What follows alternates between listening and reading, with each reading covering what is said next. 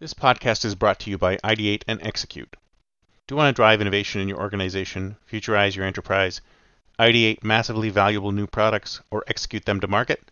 Then contact us today at ideateandexecute.com and get started. It's great meeting you, finally. This is awesome. So why don't you tell us a little bit about yourself and your organization and what you're passionate about? Awesome. Great meeting you too. I am very passionate about the idea that diversity drives innovation, that when you bring together concepts and perspectives from different industries, different cultures, different fields, you have a much better chance of breaking new ground. And we live in a world where this has sort of been like, basically, it's never been truer than it is today. Mm-hmm. I think it stems out of like the interest in this stems out of a whole range of passions that I had throughout the years. I'm interested. I grew up interested in fishing and Dungeons and Dragons, and I grew up interested in writing, and I grew up interested in quantum mechanics. What really happened when I went to college was that I started being able to pull together these different pieces from how I grew up, my different background growing up in a mixed race family in Sweden. And across disciplines and industries. And so all of these passions have kind of played a part in sort of setting me on the journey of who I am today. That's fantastic. I find that a lot of people who are in innovation have that crazy mixed up background, right? They've got all these different, they spend time in all these different places, and then they eventually end up in the innovation space, because I think all of the diversity of experiences ends up making you really, really good at that particular thing. It's the idea of connecting, right? Of finding unexpected or seemingly disparate connections, right? Like once you make the connection, it feels it might feel obvious, but it's the ability to actually to see that is not at the moment obvious. And I think in order you become better at doing it, if you can train yourself on it. But mm-hmm. One of the core pieces of training yourself on it is to actually have the exposure, is to have the diversity. Yeah, exactly. So exposing yourself to new experiences and to new people, to new things, and sort of like it helps your brain make those connections that bring out innovation. That's right. Very cool. That's right. Very cool. So I wanted to ask you specifically, one of the things I love about the Click Moment, and by the way, I just wanted to prove to you that I actually do have the book. It's right here. That the thing I really loved about it is that, and it goes on. I do a lot of reading, and I have a small bookshelf of books that I really, really sort of groundbreaking and changing, like mind changing for me. And yours is on that list. And I think the real reason behind it is because it's so, I mean, a lot of books sort of try to describe a version of reality, but you actually describe reality. And that's one of the things I really like about it. Well, first of all, thank you for saying that. And, it's a version of reality that not everybody wants to believe is true. But those that have been through it, those that have sort of, particularly when you start gaining experience, you start realizing that these elements seem to actually play out over and over again. Yeah, exactly right. And I especially like your piece on luck, because as far as I'm concerned, that's kind of where this is the one thing that you read. I mean, I read tons of success literature, and they all say, "Here's my plan. Do these steps, and you know, at the end you'll be successful." And it's like, no, you had a lucky break at some point. You're just not going to admit it. So or even realize it. So my first book was The Medici Effect, and there was one big piece in that book that I didn't feel like I was ready to tackle yet, which was. The Medici Effect is really about what happens when we connect these disparate concepts and ideas and perspectives. But the question was, how do you know which concepts to combine? I mean, we get this question all the time. And even as I wrote it, to me, it was clear that you can't really know it. I mean, for that requires expertise, and it kind of unraveled the whole idea. But I didn't take the time to really dig into that particular aspect. So the Click Moment came at a time when I felt ready. Okay, let's try to tackle this notion of that success might be more serendipitous, might be more unexpected than we normally imagine or would like to think.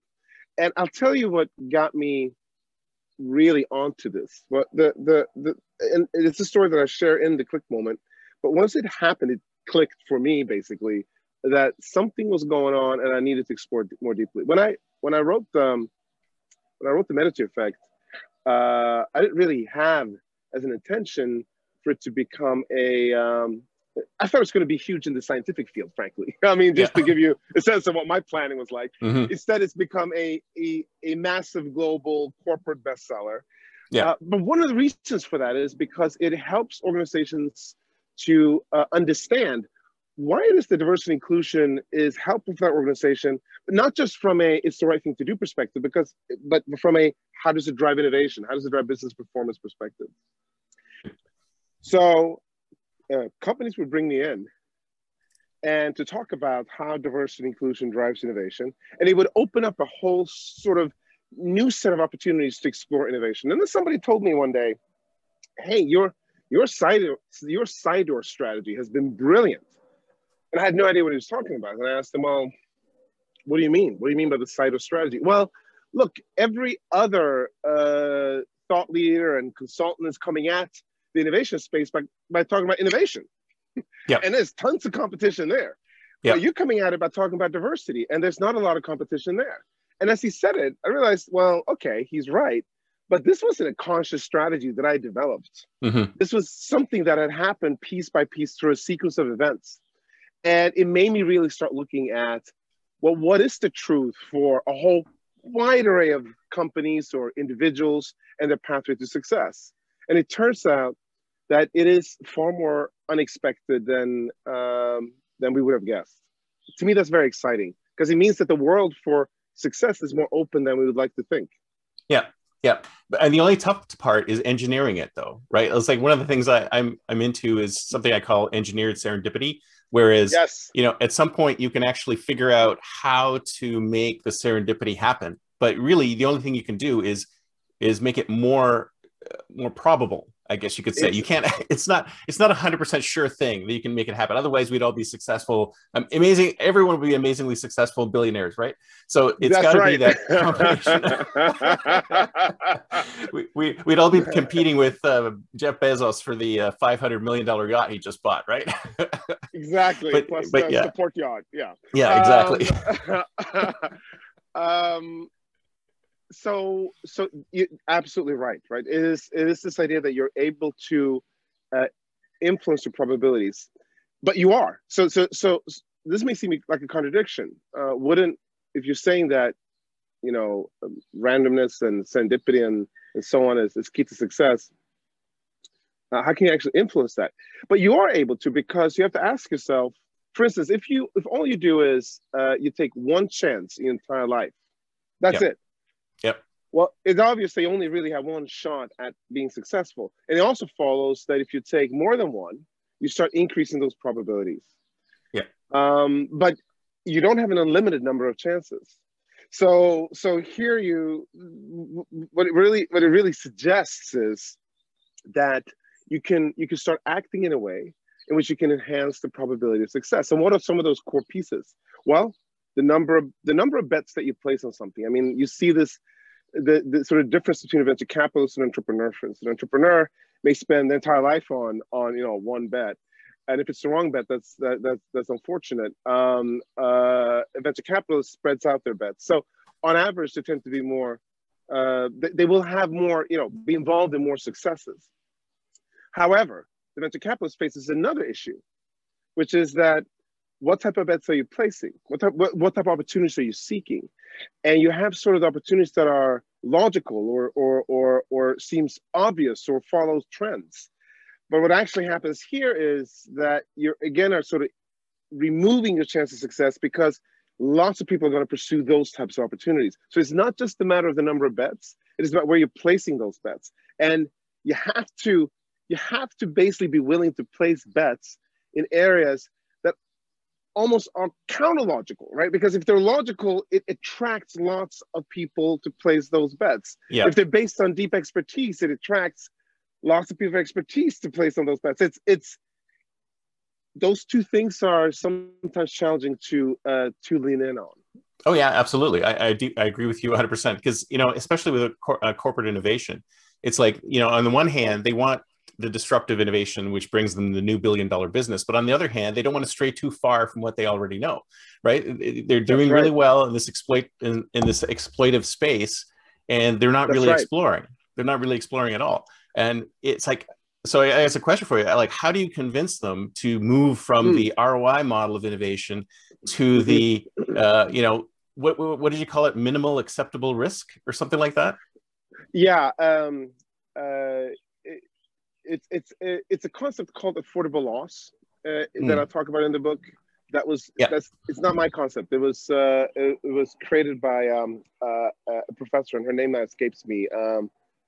But anyway, affordable loss basically it gets to this notion of how many bets can you place, because instead of thinking about how much are you spending on a particular bet, you're asking yourself, if it just didn't work out, am I good? Can I still actually place another bet or another multitude of bets? And it goes along with the notion that I ask teams that are innovating. I said, look, if you want to, they ask me, like, how should I think about risk taking? What's the way of thinking about that? Like, is helpful. Don't tell me that it either is going to work or it's not going to work. Okay, I said, ask yourself the following question: how many times are you willing to try? Mm-hmm. How many times are you willing to try? 1, 2, 3, 4, 5. Come up with a number. But that gives you a sense of how you have to spend your time, how you have to spend your money, your resources, your attention, in order to sort of being able to have enough of those resources to try enough times. Now, this is very counter to how corporations tend to think. They would like to get a return on investment, but because the idea is to bet on something uncertain, whatever number is presented to you is likely to be way off. Right. So the return on investment sort of track metric is not particularly helpful. But whenever a corporation is looking at an opportunity and it starts getting a little bit sensitive to what that opportunity looks like, return on investment discussions start showing up. Mm-hmm. Usually earlier than they should. Much earlier. Like what we've seen in our work, and we worked with tons of teams all over the world, thousands, over also a long period of time. And that is that some of the key drivers of success are things that perhaps people can sense intuitively, but they don't really know how to handle. Like, let's use the catch-all term passion. A team that is really, really eager to get something to happen means that they are actually automatically including multiple tries. Like, if this didn't work, they'll try this. If that didn't work, they'll try this. And the passion gives them the wherewithal to keep on trying. I'm not saying passion is the only thing, but it explains what's a helpful indicator. But of course, return on passion it's not something you see very often in a spreadsheet. And other ways of thinking about it is discomfort. Discomfort means that you're probably doing something that takes you out of the bounds of like obvious logic, or obvious expertise, and you're doing something where you're not entirely sure. You're not sure which model to run. You're not sure which assumptions are true or not true. You have to figure that out on your own. So those are things that the corporation should look more towards, but it's more challenging to understand how to fit that into a compensation model and organizational structure. So doesn't mean it can't be done. It's just it is more challenging. Yeah, no, it's almost impossible to do it at a company that doesn't understand the sort of like the end game that comes out of that. You try to say, like, if you're a corporate innovator, you go, well, just give me a bunch of money and I'll make a bunch of little bets, right? I mean, that's what they're looking for. That's like, well, if I give you $1 million, I want $1 billion business. It's like, no. You may get nothing. Well, you may get 100 little bets. Well, here's the thing, though, that I will say about this first person that you talked about. Give me a bunch of money, I'll give you like 100 little bets. Here's the thing that sometimes is lost for that person. And so a successful corporate innovator is able to bridge both of these areas. And that is that once a bet does start proving out, you need to be willing to double down on it. Yeah. And I see sometimes that, one is, for that type of personality, one perhaps might be more comfortable just saying, hey, everybody, look, I came up with something really interesting. Now you take it and make something great with it. I'm going to move on to the next kind of small little bet that I think is interesting. Yeah, that's typical. But here, that's typical, right? That's kind of the setup. And it misses a fundamental fact of innovation, which is that when you take this idea and you kind of whipped it into what you think is decent shape and you now hand it off, that idea is still connected to you.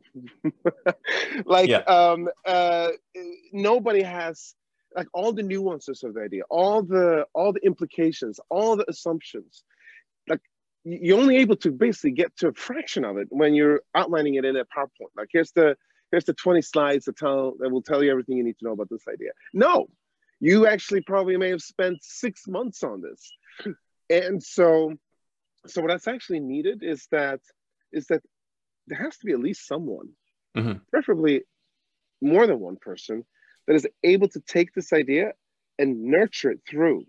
We sort of call these teams cycle on, cycle off. But at some point, you can remove some folks on the team and bring on some others. But you still need some of those original people. And you see the same dynamic in startups. If you were to remove a founder too early in a startup, that startup can entirely collapse because of it. At some point, yeah, sure. The founder may say, like, I want to move on to the next thing. But that interface of taking this idea and handing it over to somebody in corporate, giving it to a business unit where the head of that business unit have already established the annual goals, already know exactly what they need to do, and here comes this other concept that they have to incorporate. What's going to happen to it? Let's say it becomes a success. Do they get rewarded for it? Let's say it fails. What happens? Probably nothing. Like, because they already have their goals established. So you really need that bridge to make that transition happen.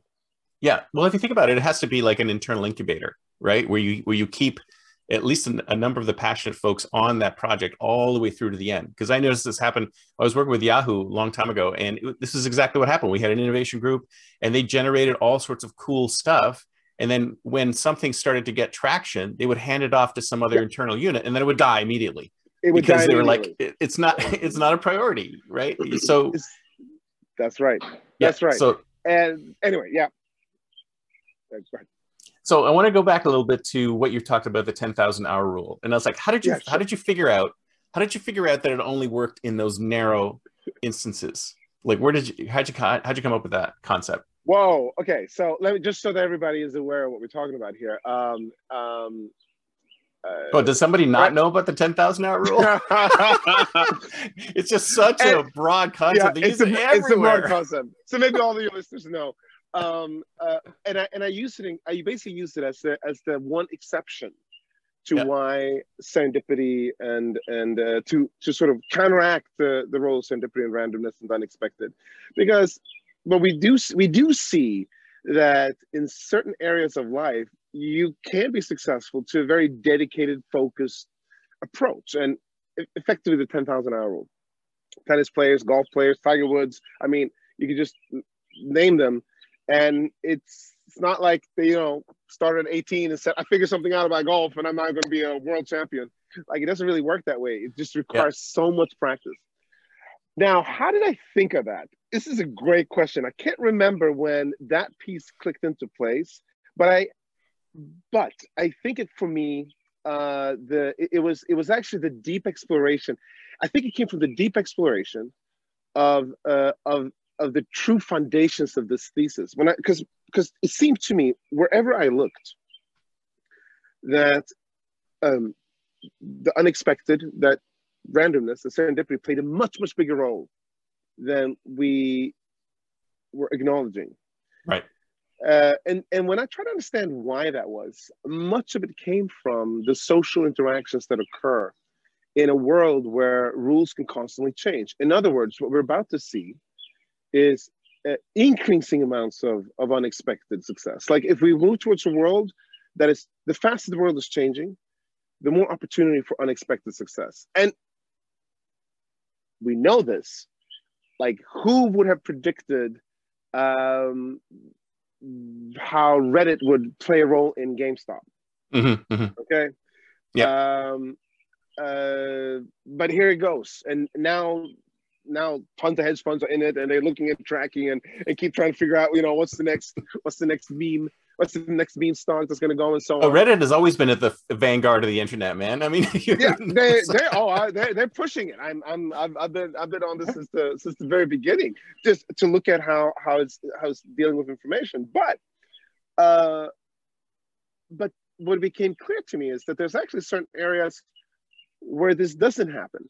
And once I believe that once I read about the 10,000-hour rule in Outliers, back in Glaber's Outliers, mm-hmm. I really dug into that. And I realized that those situations really only appear where actually society has chosen to lock the changes. Yeah. It's decided. And sports, and particularly, I didn't get into this in great detail in the book, but particularly sports that are based upon single individuals. This plays out over and over again. Golf, the rules of golf, like they just barely change. And so you can actually perfect the game of golf. Mm-hmm. But there are other areas outside of sports, playing classical music, violin, yep. chess. Those rules just haven't changed at all. Yeah, exactly. And when they do change, you start actually seeing somewhat different people succeed. So if there's been a change in rules, it's blitz chess, right? When you're able to play in a much faster cadence. And it turns out that the people that are really good at that may not be as good as normal chess. So it's a slightly different take. But it's the same concept, which is the world has voluntarily said, we will lock the rules in place. Anywhere outside of that, randomness reigns. Yeah. Yeah. Well, maybe it's because we haven't figured out the rules for life yet. It's kind of like, if you think about it, it's almost like AI. You know, you've heard about these things where AI has played Dota or one of those other, online games. And the reason why they do really well in those games is that it's a fixed world, right? It's a small world with a set of rules. But when in the real world, we have a giant world with like uncountable rules. So it's almost impossible for, that's why I'm not too concerned about AI taking over, because our real world is just so messy that it's really tough for something. Our real world is messy, but I will tell you that AI is providing a counteracting force to this in a way that you're sort of suggesting. And what do I mean by this? What I mean is that in guiding your choices on the internet, it is trying to anticipate, what you would like or what you want to engage in.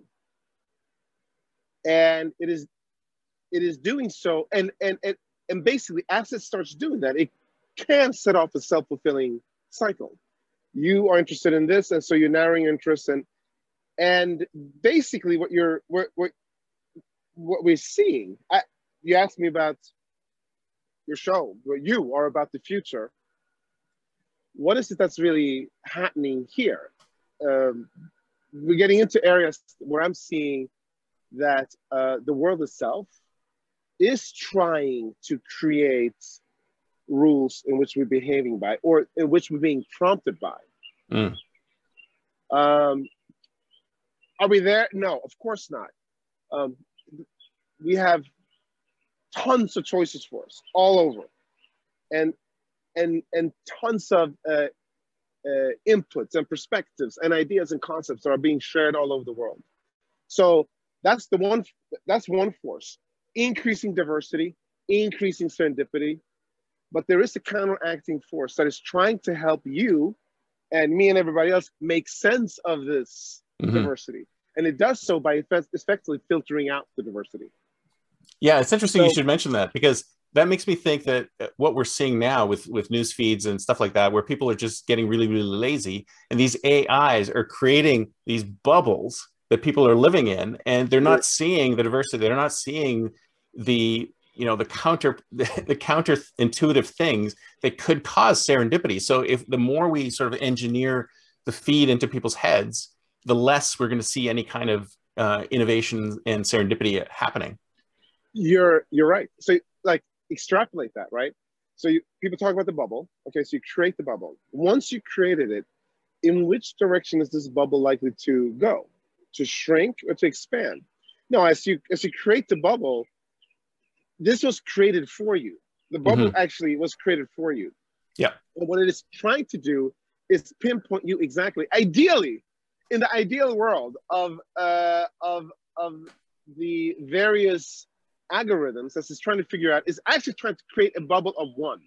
That's right. Really trying to, I mean, if you look at the massive logical extrapolation, it's really trying to say, if you could just love yourself and talk to yourself and create, it's a mirror of yourself.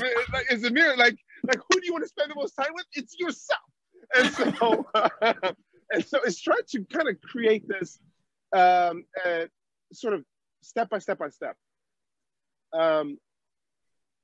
Again, the counteracting forces. We ourselves can break out of this. We can become more mindful of it. But yeah, this is a tug of war that I see playing out, and I see myself playing a role in that tug of war, which is to expand, to intersect the bubbles, to create connections, because we've seen that is what leads to progress. Yeah, we've seen that is what leads to a better world, and that is and the trajectory of history. The trajectory of history has always traveled in this direction. I mean, the world has gotten, compared today to 100 years ago, to 1,000 years ago, to 10,000 years ago, is more interconnected. It's more diverse. There's more connections happening. So I believe, big picture, that we're going to keep on going in that trajectory. Basically. Yeah, I mean, my only concern is that we've got these intermediate players who are looking at the profit model, and they're keeping people in their little tiny bubble of one because they know they can sell to that person because they know exactly what that person wants, right? And we need these organizations to open up these bubbles and let other people in. I'll give you an example. So when I was working with Yahoo, we had Yahoo Music, and one of the things Yahoo Music had was you could have a playlist, and it would go in and play music that you liked, but then every now and then we injected a track that was sort of orthogonal to what they liked, right? We thought, well, they might like this, but it's got nothing to do with their typical playlist, and they can still skip it, but at least we're exposing them to new stuff. And unfortunately, I'm sensing that that's kind of not happening. We're not exposing people to new stuff, and I'd love to be able to see that kind of exposure happen more often, because the small, but it's not profitable, right? I mean, is this like a basic failure of capitalism? Or, I mean, they have to look at it the higher purpose model of, interconnecting people and interconnecting ideas, interconnecting, completely diverse sources. Well, my belief is that there is, so first of all, I believe there's profitable models doing that. I mean, we're involved in the work that we're doing. That is key to that. We're being able to understand, how do we connect differences? How do we connect differences? So it's just that the innovations around the monetization of those models are still going on. Right. The models are really driving what we're talking about right now. The bubbles and so on is kind of like advertise-driven models. Yes. And what they say: if you don't pay for the product, you're the product. If you don't pay for the product, you are the product. Exactly. And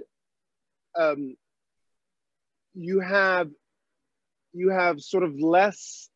Now, what I was going to say is, if you're not driven by that model, if you're not driven by an advertising sort of based model, it gives you more leeway to think about what success means.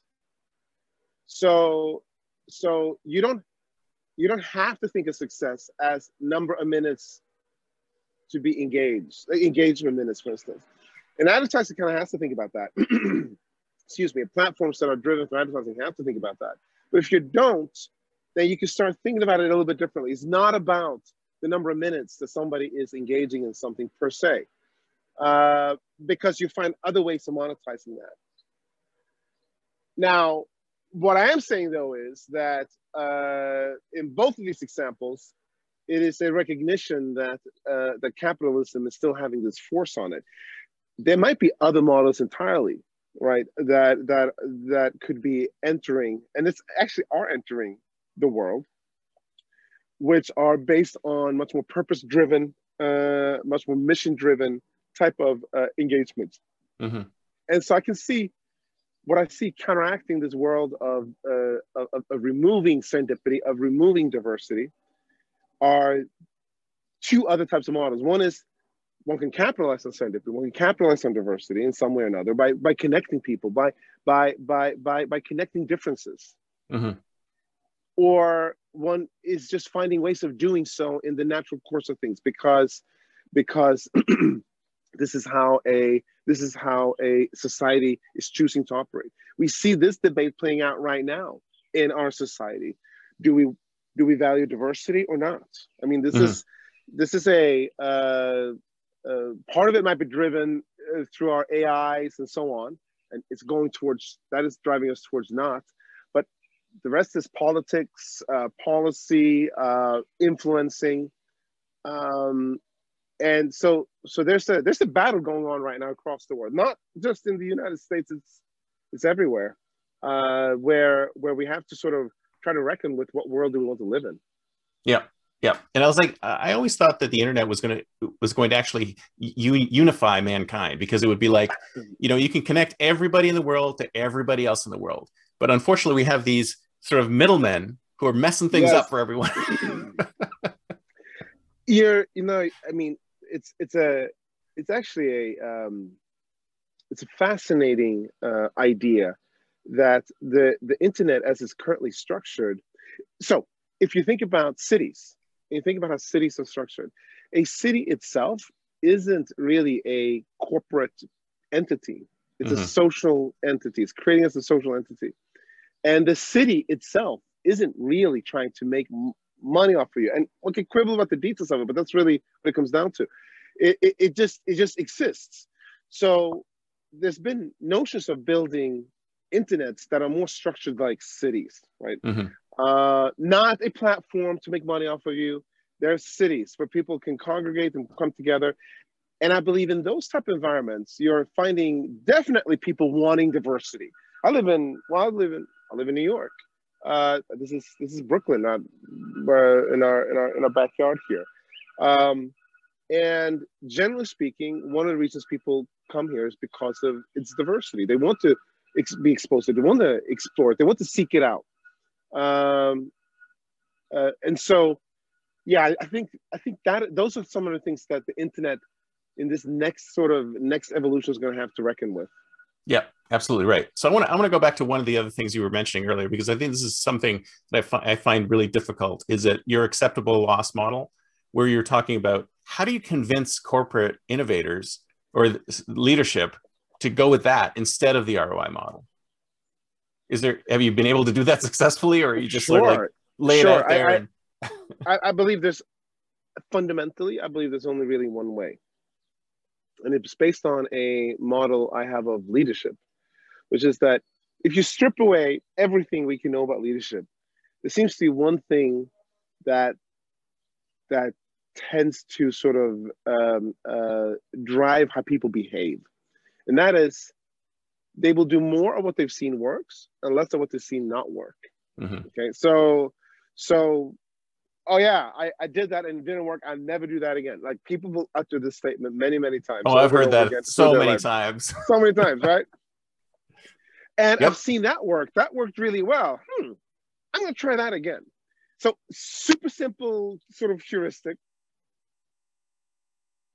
So what do you need to do? You need to create situations where a person or a team can see how a new behavior leads to a positive outcome. And then you repeat that. That's effectively what will drive a change. I have seen that when I behave differently from what I thought I was going to needed to behave, and you're guiding me to do it, perhaps, I am seeing now a positive outcome, maybe a positive business outcome if we talk about corporates. And it's happening quickly enough that I can make the link between the change in my behavior and the impact and outcome. What we call at Medici, we call these sort of behaviors moves. You can make a move. It's an action, well-defined action. And you apply it to an urgent or relevant opportunity or challenge. One that you can hope to see an impact over the next couple of weeks. Boom, now you see the impact. Got it. Let's repeat it. Let's repeat it again. That genuinely changes behavior. That actually gets somebody to say, I understand. Like if you tell somebody, listen, I think that you should include in your selection criteria of ideas discomfort. Intellectually, they say, oh, I get it, yeah. But when it comes time to do it, hard to do. Even what does that even mean? Like, what does that even mean? Okay, yep. So now here's a move to help you do it. Okay. And now I can see what happened when I did it. Once may not be enough, but 2 times, 3 times, and we start actually talking about a real shift in behavior. Now, what I have to add to that is that it becomes like a fractal thing, because if I'm changing my behavior here, but my manager doesn't even know what I'm doing, right? Let's say that we have a move called share sooner. Share sooner basically means that at whatever state that you share an idea, 50 pages, PowerPoint, then 40 backup slides, whatever it is that you're doing usually to share this, you need to share it sooner. Yeah. And that should always hold true. Mm-hmm. Basically, so wherever you are as a team, you can share it sooner. Yeah, that works for startups as well. Works for startups as well, right? Yeah, but it works in corporate as well. If your manager is in on it, if your colleagues are in on it, if you say, I'm doing share sooner, got it. I know what you're doing. I understand what you're doing. I cannot look at this with that lens. Because otherwise, I'm going to look at it and go, what's going on with this? I have like 80 opportunities to poke holes in it. I'm going to take all 80. So you have this kind of habit model, behavior and outcome, and you're creating that cycle, and you need to sort of add some kind of like a fractal view of it. Like basically, your manager needs to understand how this works as well. That's it. That's it. Yeah. So it sounds as if a couple of things I heard from there were, it sounds like you definitely have to go after sort of low hanging fruit, like quick wins, quick successes that map to something that's happening today. But how do you go beyond that? Like, how do you get to? Okay. If you want to go beyond that, right? So you do the quick successes to illustrate the power of it. Now you can extrapolate. So because now the basic ideas are there. So I'll give you an example of a conversation I had with a CEO. I talked about this I may have talked about this in the Click More, I'm not sure, but I have these type of conversations all the time with the CEOs that I'm working with. They are recognizing that the world is changing faster than ever. In fact, I'll just say this. The question I mostly get from CEOs have changed. I used to get the question, how do I create my next killer product? And actually that question changed to, how do I create my next killer business model? Today, the question is more like this. Is the world outside of my organization changing faster than we are? Very different question, right? And the answer is basically almost always yes. So what do I do about it? And so so once that basic understanding is in place, a conversation goes something like this. And this is a real conversation I'm referring to, but I've seen so many iterations of this. So we spent $1 million on something, and it didn't really create great results. So now this person is asking for another $1 million. Should I give it to this person? Okay. I remember this conversation in particular because the person was also sitting at the table with us. Mm-hmm. So I'm like, okay, so that's interesting. And so the way I thought about this answer was, okay, if I say yes, then it has to be with a caveat. Because what you did was you gave the person $1 million, asking for one bet. What is this person likely to do? Well, making sure that bet is going to work, which means that they're going to bet on predictable. They're going to become much more conservative, and it's going to lead to. It's not going to lead to horrible. He said it wasn't horrible. It just wasn't great. Yeah. Well, it's always the $1 billion business, right? That's what they're always looking for. That's what we're looking for, right? So I said, now this time around, when you give the $1 million, ask for 5 bets. Yeah. 200K. It is simple. It sounds so simple. Yeah, but it's so powerful. It's so powerful, right? And then I turned to her, this person. I said, now here's what I want you to do with each of those 200K bets. Turn to your team and say, can you give me 2 or 3 bets each of those? Mm. Don't worry the CEO about that. But that's how you should be thinking about it. So now you are actually creating proliferations. And these bets they can be in parallel or they can be serial, right? So you can imagine that you try something, then you pivot again. Or they actually are starting 3 separate things all at once, right? So you can mix and match those things to some degree. There's other elements that come into it. I have a concept called the distraction limit, which really gets to just how many things can you have going at the same time. And so a team needs to have an understanding of that. If it's too many, it won't be focusing on anything. But it should be more than one. Like if your distraction limit is 1, then I think that might be problematic. You want to have a couple of things going at the same time that you're exploring and thinking about. But that way, now that made sense to the CEO. And this came on the heels of us having made sure that we're able to show the power of what it means to invite diversity, what it means to invite the unexpected. But it's a simple rule, but never give somebody money and ask for one big thing. Mm-hmm. Like unless this person is really well versed in how innovation works, you should ask for a couple of things from this money. It gives this person and this team the ability to take chances, to stretch themselves, to push the boundaries. Yeah. Well, you're applying the VC model, right? You're saying like here's 100 bets instead of just one bet. One of them will be $1 billion business, I hope. But you're allowing them to do those multiple bets. So yes, but there is a distinct difference. I am applying the statistics of the VC model, but in this case, so from the CEO's perspective, it looks like a VC model. From the people that are executing it, though, it is important to understand that in a corporate context, you have an advantage that you don't have as an entrepreneur generally. Many years ago, there was I saw a talk, read an article about a designer at Apple who said that for every new user feature, they created sort of 10 teams that created 10 separate solutions for this user feature, and they would pick one. And I recall saying, now what type of person chooses to join a team with a guaranteed 90% failure rate? Guaranteed. Right. It's actually designed into the system. Mm-hmm.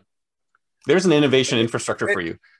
and the answer to that question is the type of person that knows that they will get another bite at the apple. It's a pun. But, oh man. But you can do it if you know you get another shot. And here's where a corporation has a huge advantage, because if you know that I can try this and then I can try something else and maybe something else again, like I will have sort of multiple shots on goal. I will be able to behave differently. And this is a blessing or an advantage that is not necessarily able, for many entrepreneurs,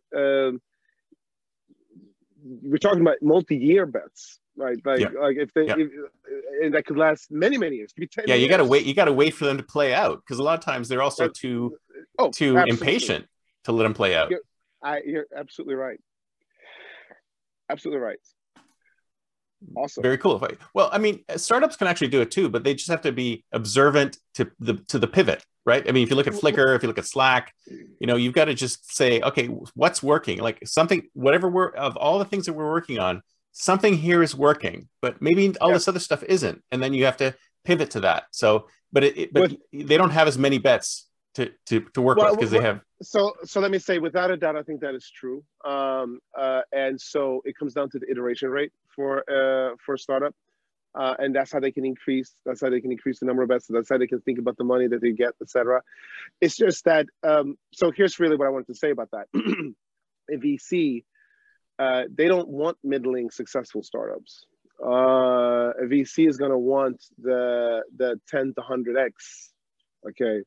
So the incentive, their influence, the seat on the board is going to be to say, listen, go for it. Because I'm good. I have another 10, 20, 30 companies I'm into.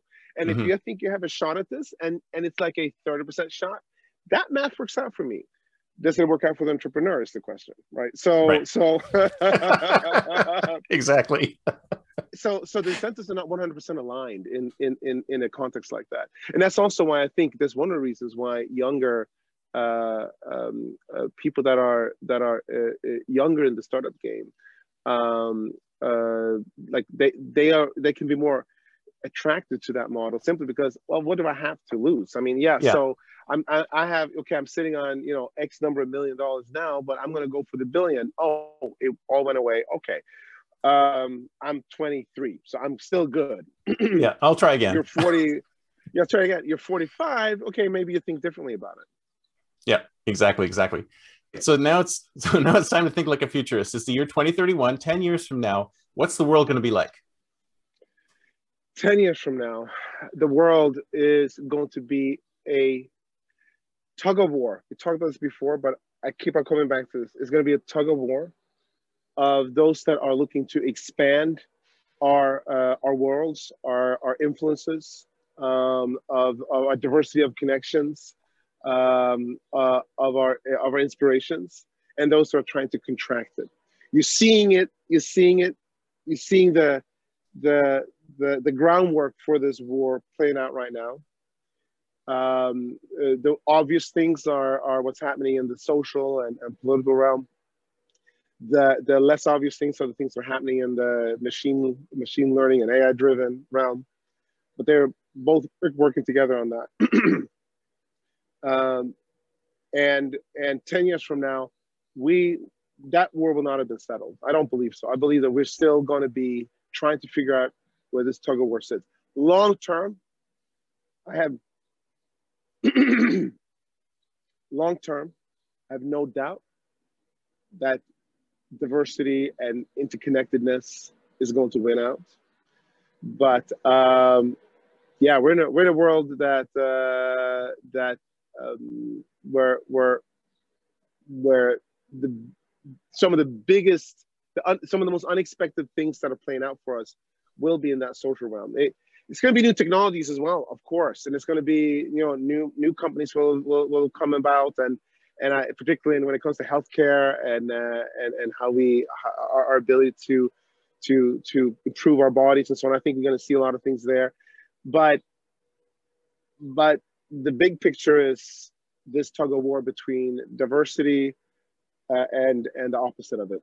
Yeah, I think you're right. I think we need more champions on the interconnectedness side, because it seems like we've got a lot of players on this side, but there's not that many players on this side. Well, they're starting to emerge now, but there's really not that many of them, and they don't have that much power yet. But it's starting to happen. And I think I'm seeing it in a lot of places that sort of there's this undercurrent of this battle, but it just hasn't quite sort of surfaced yet. You're seeing skirmishes here and there, but it's not all over the place.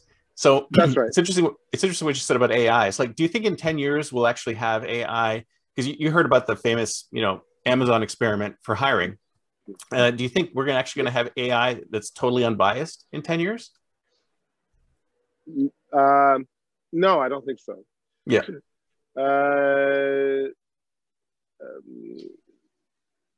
This is a big topic, so this deserves almost its entire own podcast. But we can always do another one. That's fine. But